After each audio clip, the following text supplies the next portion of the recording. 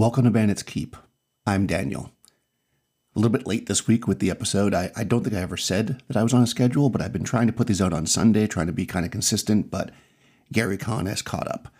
Choosing to run 6 games and then thinking that I could get it all done in a month and a half before the con might have been a mistake.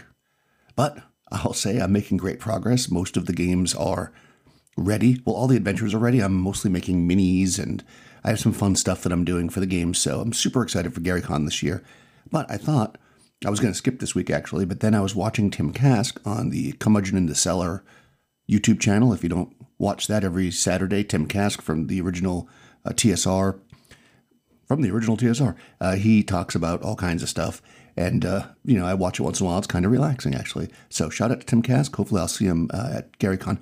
Anyways, somebody had written in and said that they didn't like, or they were questioning the original OD&D way of doing experience points and how you divide the experience by the level, which I'll explain in detail in a second. But Tim was kind of like, yeah, we didn't really like that and we changed it right away. But what's funny is when I came back to OD&D, I decided I was going to use as many of the rules, except for the combat, obviously, with chainmail, as they were written so that I could see how I needed to adjust them to make them work for chainmail. And one of the things I've been using is the experience point system, and I really like it. So I'm going to talk a little bit about that today. I also have a bunch of calls. I have at least 3 calls that I think are old, or 2 that are old, I think, that somebody called in to actually anchor and I didn't see them there. Or perhaps I've played these before, but I don't think so. So you might get a couple of repeat calls. And if you are one of those callers, Taylor and Evil Jeff, I apologize for taking so long to respond. I might need a disclaimer like Jason has. Okay, so let's get to it. Basically, in OD&D, the way experience points are awarded is as follows. You get 1 experience point per gold piece in treasure that you recover. You get 100 experience points per the hit die or level of the monster. So that is to say that if you're fighting a 3 hit die monster, like a white, I think whites are 3 hit dice, you get 300 experience points. That's all fine and dandy, except, and this is the part that I think that they changed basically, what ends up happening is if the creature is of a lower level than you are, or if you're recovering unguarded treasure on a dungeon level that is lower than you are, you divide it by your level. So that is to say, if you're fighting this 3 hit die creature, but you are 6th level, you would get half the experience points. That is, you'd get 50 experience points for killing the white, and if the white had 1,000 gold pieces, you would get 500 experience points for their treasure. I'm editing this, and I realized that I said 50 experience points for the white, but it's 50 experience points per hit die. So the white would be worth 150 experience points as opposed to 300. I think I did that math right. So on the surface, it's like, whoa, lots of extra weird math. And also you might be thinking, well, hold on, does it go the other way? It doesn't. So if you're a 1st level fighter and you kill that 3rd level white, you just get full experience points for it. Now, when I first started doing this, I was like, ugh, math, and then also adding the prime requisite bonus and stuff. But as I started doing it, I realized because we're playing a mixed group. We have magic users, we have fighters, and we have clerics. What I'm learning is that because clerics level up faster, so for instance, if your cleric only takes 1,200 or 1,500 experience points to get to 2nd level, I can't remember which one it is, but your fighter takes 2,000, well, when the cleric reaches 2nd level at, let's say, 1,700 experience points, and the party's still exploring the 1st level of the dungeon, that cleric has a definite advantage. But all the treasure they get from that point, the cleric is now getting half because they're 2nd level and they're in the 1st level of the dungeon. So now that allows that fighter and magic user to kind of edge up and catch up. Same thing with the fighter. The fighter reaches 2nd level at 2,000. The magic user doesn't until 25. So if they're all still on the 1st level of a dungeon exploring, the fighter and the cleric are getting slightly less experience points. The magic user is getting slightly more.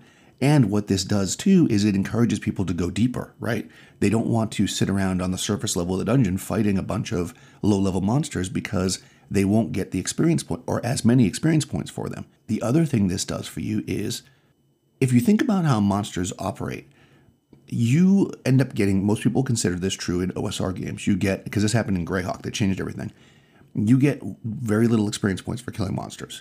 And that's cool, but what that means is that when you're a 1st level party and you raid that dungeon, if you go in there and fight like 6-7 goblins, then you have to retreat because you're 1st level and you're going to die otherwise. You might not get hardly any gold. So it might take multiple sessions, multiple explorations to get anywhere. What this does is it kind of increases or accelerates that first level. And some people are probably going to say, no, but I find it works really well because at first level, you are crazy fragile. So getting the party to second level a bit faster, I think is very nice. I do also, and again, I had considered as I was playing it, one of my first thoughts was, oh, I'm going to change it. If you fight a higher level monster, you're going to get that percentage higher. But I think it makes sense not to do that as well. Because what that would probably do is create situations where your first level party is just like, you know what? Let's just go kill something higher hit die so we can, level up, and you'll probably get a lot more dead PCs at the beginning, especially with new players. So I think it helps balance it there. Also, occasionally you end up fighting something as a low level party that's very high hit die. So, when my group was first level, they were fighting 4 or 5 hit die creatures, but they're a group, right? Single creature against the group. But if you go, 4-player characters fighting a 4 hit die creature at first level, then they're all going to get the 400 experience points if you do the math that way, which seems a little bit high. So for me, I actually think it works out pretty well. Like many things in just the Three Little Brown Books, they're quirky as hell, but you can kind of see where they were coming from, and I think on a lot of levels they work. Now, I know in AD&D, there's some talk about this. I haven't read through the chapters in a while, but I know that Gygax talks about the idea of if you're a high-level fighter or a magic user and you're just walking around killing orcs, then you shouldn't get any experience points for that or very little, right? Because you're so much more powerful than them. And I think this actually is interesting because I remember when I first started playing with one of my players, and they only really played Pathfinder and they didn't know anything about the old school games. And we went to play once, and she had said, I heard that in those older games, you just run around and have to kill a bunch of monsters to level up so that you could get to the lower levels of the dungeon because it was really deadly. And I said, well, but you hardly get any experience points for killing monsters. I wonder why you heard that. And I think that ties into video games. I would love to know from people who played the D&D style video games and I guess that would be maybe the late 80s, 90s is when they were, the gold box ones and stuff. I never played that. But my understanding of those is that's where you have that thing, the grind, where you have to run around and kill stuff so you can get enough points to go lower in the dungeon. And I wonder if people conflate that with OSR games because they have more knowledge of the video game versus the role-playing game. I'm super curious. So if you know anything about that, I would love to know. And also, those games look really cool. Maybe I'll give one a try at some point. So, I'm not a huge video game person, but I like the idea of the using the actual mechanics from the game. Apparently, there's a Pathfinder game too that's on PlayStation. I think maybe it's on Xbox. I don't know. It's on one of the things that my friend has. So they're going to download it, and I'm going to check it out. So that's kind of cool. Anyways, that's a total side note in there. But anyways, I like it. It's funny. He looks at it, and I think this is the thing, right? When you're developing a game, so going back to my ideas as a game developer, a lot of times you throw a lot of stuff out there because you think it'll work, and then it's clunky or tricky, or people are like, and you just kind of put it to the side. You're like, I get a better idea. And what you find is that later on when you look back at it, hey, that might have not been so bad. Now, I can imagine what was happening. This is my opinion. I wasn't around, but I can imagine in the early days with the 100 experience points per hit die of things like goblins and orcs and stuff, you may have found people, especially war gamers, who were like, well, crap, we're just going to take 20 characters and we're going to set up a big ambush and we're going to go kill 500 goblins so that we can get tons of experience points and level up really quickly, because with strategy and tactics and the right plan, you probably can do that, right? And that's maybe why they were like, oh, no, we're not going to do that because we don't want people to just slaughter fest. But hey, you know what? I don't think that it created a set of murder hobos in my group. They actually really appreciated leveling up pretty quickly. The cleric got to second level, really quick. And that made a big difference, especially since clerics don't get spells until second level. So that was very nice. In any case, I would love to know if you use these rules, if you're playing AD&D, I know Jason is, do you guys divide the experience points in some way based on the level, or you just straight up give it? If you know how they do it, I don't know. If you guys play OD&D, how do you do experience points? Go ahead and call into the show and let me know your experiences here and thoughts on this. If you want me to go deeper into it, I think I explained it right. I will, but basically, let me know. In any case, I have a bunch of calls. We're going to get to them. Like I said, some of these might be actually older calls, so I apologize if I didn't play them before, but I'm playing them now. So let's get to it. Hey, this is Matthew Schmier, the creator of the Deep Dungeon Gonzo die drop table that you featured back in October of 2022. I just discovered your podcast and wanted to thank you for giving that die drop table a shout out. I've been uploading a couple of other die drop tables to my itch.io page, where you can find by going to Rended Press and clicking on the link that'll take you to itch.io. It's Rended Press, not Rendered Press. So it's RENDEDPRESS.blogspot.com. So thanks again for featuring that, and look forward to listening to your podcast. Thanks. All right, that's awesome. Thanks for calling in, Matthew. Super fun little table. The episode, it was way back in OSR October. I'll put a link to his blogspot down here so that if you didn't write down as he was spelling it out, you'll get a link there. So thanks for calling in, Matthew, and very, very fun table. Mostly dead. He was totally dead. That's why, spoiler alert, Valyria had to die in the middle coming out of the Mountain of Thulsa Doom. The spirits of this place extract a heavy toll. But moreover, the reason I'm calling is I liked listening to the differential application of the fantasy combat table. That is, different classes getting into that table at different levels. And I love the idea that magic users are more effective early on against magical beasts because they're more versed in it. They've come across them in their study. And I like the idea that clerics come in a little later because this is a counterbalance to their functionality against undead. But, and you hinted at this, the XP tracks, they don't necessarily line up. So are clerics actually coming in late? Because fighters, I think, are 2,000, 4,000, and so on. Clerics are only like 1,200, 2,400, and so on. So I'd love to hear your thoughts. So that was, of course, Taylor from Clerics Wear Ringmail. So I was talking about using basically the hero stat, right, to get you into the fantasy combat, which is how it works, and whether or not I want to change that, because part of it is that magic users can, just in case you missed that episode, magic users can fight as wizard almost from the beginning, just with a penalty, so it kind of gets them into the chart actually before anybody else. It also helps them with their saving throws. I don't know if that was the same episode that I mentioned that, but to answer the question, yeah, it does. It does actually, because it does actually get them in slower because a cleric does not actually fight as a hero, or -1 that is, until they are bishop, which is 6th level. So that's 2 levels after the fighter, and a 6th level cleric takes 2,500 experience points. I should say 25,000 experience points, but of course, you knew that. Or a 4th level fighter only takes 8,000. So it's a pretty big gap there. But I'm okay with it. We started doing this, and it actually works out really well. I like it. Clerics have everybody's got their place and their powers, and it's really interesting to see the magic users shine in that situation, and the clerics shine in other situations. And of course, some of the creatures on Fantasy Combat are undead, so they can still face them using, turn undead and various other clerical abilities that you might have. So very cool. I'm enjoying it a lot, and again, as I dig into this chainmail, it's really interesting and adds a lot of flavor. And there's a certain idea, I think, that in games, especially more modern games, we're moving forward where everything needs to be balanced so that when we are, if you want to play whatever character you want to play, you're going to be okay because everything's balanced out and your fighter is going to be a good fighter, but the wizard's also going to have something that's going to equal that so everybody can take part in combat all the time. Or the magic user's got a lot of knowledge, but the fighter also has other skills, so outside of combat, they have stuff to do. But I like the archetypes, and I think that OD&D, and especially Chainmail, really nails that down. So, yeah, I think it's a cool way to do it, and I've been pretty happy with it so far. Okay, this is one, again, that one from Taylor, I wasn't sure if I'd played before. I don't think so. And this is another one from Evil Jeff that I'm pretty sure I did not play. So sorry, Evil Jeff, here's your call now. Daniel, Evil Jeff. Just listen to your latest about the plot. I like what you said there. I agree with a lot of it. If I do plots, but it's not something that I force on the players. There are plots going all around. NPCs have things that they want to have done. Whether or not the players get embroiled in them, it's up to the players.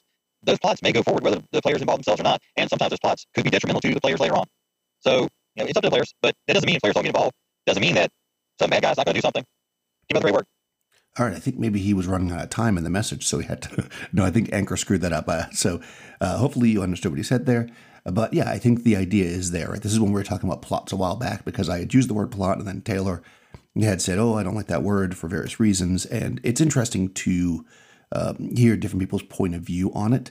And in the end, he didn't like that the player said it because he was concerned that a player saying that thinks that they are basically being railroaded. But of course, we've hashed that out. And I think that Evil Jeff is right. I think there are plots going on in the world. There's plots that are happening everywhere, and which ones the players want to get involved in is really up to them. That's what makes the emergent story. Okay. And I think this one's from Joe Richter from Hindsightless. Yo, Daniel, what up, man? I just got finished listening to your episode where you're talking about monsters with unique mechanics. And yeah, I'm with you. I like my monsters to feel different. You know, I don't mind if I have to look something up. Because like you pointed out, if something's going to come up in your session and you're pretty sure that it's going to before the session, just look it up ahead of time. Make sure you know what's going on. But what I wanted to call in about, other than to say good episode, man, was kind of a tangent thought that came to me when you and Jason were talking about the giant weasels and how crazy that would be and how the D&D world is way horrific. But, you know, if we think about it, our ancestors had to deal with that shit. There were giant megafauna all over the place up until about 12,000 years ago. Giant buffalo, giant sloths, giant lizard, like all sorts of giant, you know, dire bears, dire wolves. Our ancestors lived through all of that shit. And it's crazy to think about. And they didn't even have, well, maybe they did have magic, but it's commonly believed that our ancestors did not have any supernatural abilities, access to magic, or even the technology that most D&D games are set in. You know, our ancestors weren't walking around in full plate, probably not, 12,000 years ago. They had some spears and some bows, and they were going to town, man. And it's just crazy. Like, yeah, the D&D people, they got it easy, man. Anyway, awesome episode. Peace out. Yeah, I 100% agree with that. When you actually think about like what people had to do to survive, especially back, which would be, I guess that's not quite prehistoric. I don't know when they put that line down, but right, when you're just talking about spears and bows and just kind of being out there in the wilderness, I wonder if, you know, when you think about it, maybe that's why every role-playing game comes to this too. Fire is the separating factor, right? We can make fire, and maybe that makes a big deal. But yeah, 100% true. I think that even with, I should say, magic and technology of medieval Europe, I guess is where a lot of D&D sits. I think that, yeah, it's still pretty horrific, but imagine being without. Now that makes me want to play some prehistoric role-playing games. And yeah, of course, as I said, I like the idea of unique monsters and having unique abilities, and I think it's kind of fun. Of course, I'm one of those people that really separates the combat from the actual rest of the game. Like, I don't mind stopping, not stopping, but you know what I'm saying, like kind of switching gears.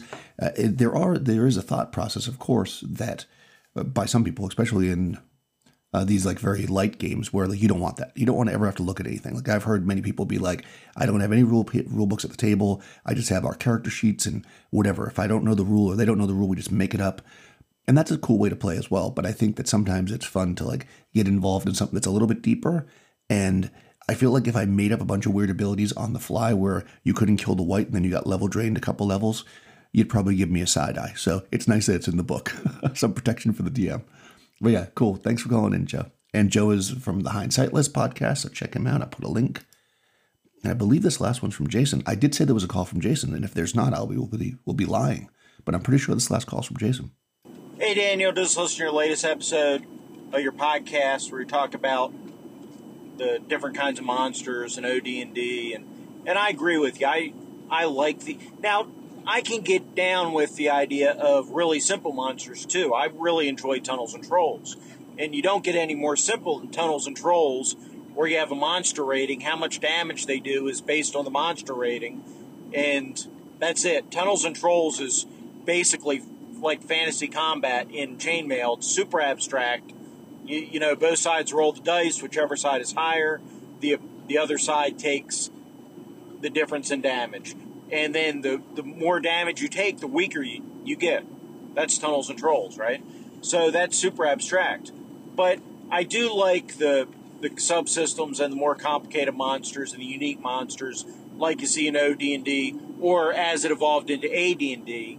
And then, you know, in AD&D, you have all kinds of subsystems that only exist for one or two monsters. You know, you have monsters with, you know, AD&D doesn't have hit locations, but you definitely have monsters that do hit location attacks, you know, or monsters that have different AC and whatnot for different parts of their bodies, or, you know, all kinds of special unique mechanics. So I like that. I think it makes the game more interesting personally. But, you know, if somebody wants to play a game where it's definitely more abstract out, you roll the dice and then you want to narrate what happened, well, I'm down to play Tunnels and Trolls as well. So take care. Talk to you soon. Oh, that's very interesting. See, I've never played Tunnels of Trolls, though I hear a lot about it. And also that you can play it solo, which is kind of cool. So I'll have to look into that at some point. But that's really cool. And actually, it's funny you say it's like fantasy combat. What's interesting about something like, let's say, Chainmail and its use in OD&D is that, you know, again, it has that like simple layer, but it also has a more complex layer. And not every monster has special things. But in Chainmail, for instance, you know, you can't just kill a dragon, right? No, you can't fight a dragon on regular combat, but dragons can attack you on regular combat. And if you're a hero, you could have a certain role to kill a dragon. But if you're a hero with a magic bow, you have a different role to kill a dragon. So it does use these extra little pieces and stuff that I guess carried over again. And I think that little by little, people that are playing, and I'm not saying additions because I don't really know. I don't know enough about the Monster Manual in 2nd, 3rd, 4th, etc. to know that this was really removed. But I think in a lot of times in the OSR, and I've talked about this before with other mechanics like not tracking and stuff. And again, I'm not going to get into that, but I think the idea is the more we abstract the game, we lose some of that cool flavor, right? So how do you create monsters that are really interesting? I guess if you're just great at describing what the monster looks like and you're awesome at narrating the combat, cool. But I still feel like after a while, that becomes maybe a little tedious. And maybe that's why combat is often looked at as, well, by a lot of people I talk to anyways, as the kind of the most boring part of the game. You know, you see over and over again, combat is boring, combat is boring. And I think that's because things become too repetitive. You find the one thing that works, everybody just keeps doing it, which is cool, except that if you have that cool move that you do, or that one magic sword that you always use, and then as you level up, combats just keep taking longer and longer because they're just more powerful monsters, then it becomes boring, right? If you've got the one cool move where you cut off somebody's head and it works 75% of the time, or even 25% of the time, and most combats end quickly, then I'm okay with the repetitiveness. But if it's going to be a long combat that's involved, I feel like having something unique and interesting is fun. And I also like that, and I've talked, well, going way back to early YouTube, I talked about this. I like the idea that, because there is this idea of unique monsters, right? 100% unique monsters. But I do like the idea of like monsters with a unique ability that you can figure out because they're not a solo monster. That is to say, like a white is a fairly common monster at OD&D. So once you work out that the white needs to be killed a certain way, you know how to beat whites. And so it's a puzzle that players are solving, and you can grow as a player and learn these things. If you make every single monster unique, and each one has its own little puzzle, then I think players can't feel like they learned anything. It becomes a whole other thing. And I guess that becomes more something you can use for, and I hate to use this term, but a boss monster, right? Like an end monster, or your final guy that you're fighting that they've been going after for months. Maybe that person has a very special thing that only happens with them, but you're kind of, you know, bog standard monsters, if you will, whites, dragons, ghasts, ghouls, mummies. You know, you figure it out. Once the first time you burn a mummy with a torch and realize that's how we kill a mummy, that's an awesome experience as a player. And then you can take that knowledge next time you see mummies, you're not as afraid of them. You back up and, all right, wrap some rags around our arrows and let's get in there and kill those mummies. And it just becomes a whole other way to look at the exact same combat. So I like that. It's like an evolving story, if you will. Anyways, that's my thought on that. I love to get all kinds of calls, even though sometimes I fail to play them. So I apologize to those who I didn't play their calls right away. And if you want to call in, you can follow the link in the show notes via Anchor and send me a message that way. And I will start checking those. I used to get notifications, but apparently they don't give me notifications anymore. And so I will start checking those every week. Also, you could join my Discord server, link in the show notes. From there, you can send me a message on Discord, just record it and send me a private message, easy as that. There's also a link to my Patreon and other places you can find me online. So if you want to check that stuff out, I appreciate it, and I'll talk to you soon.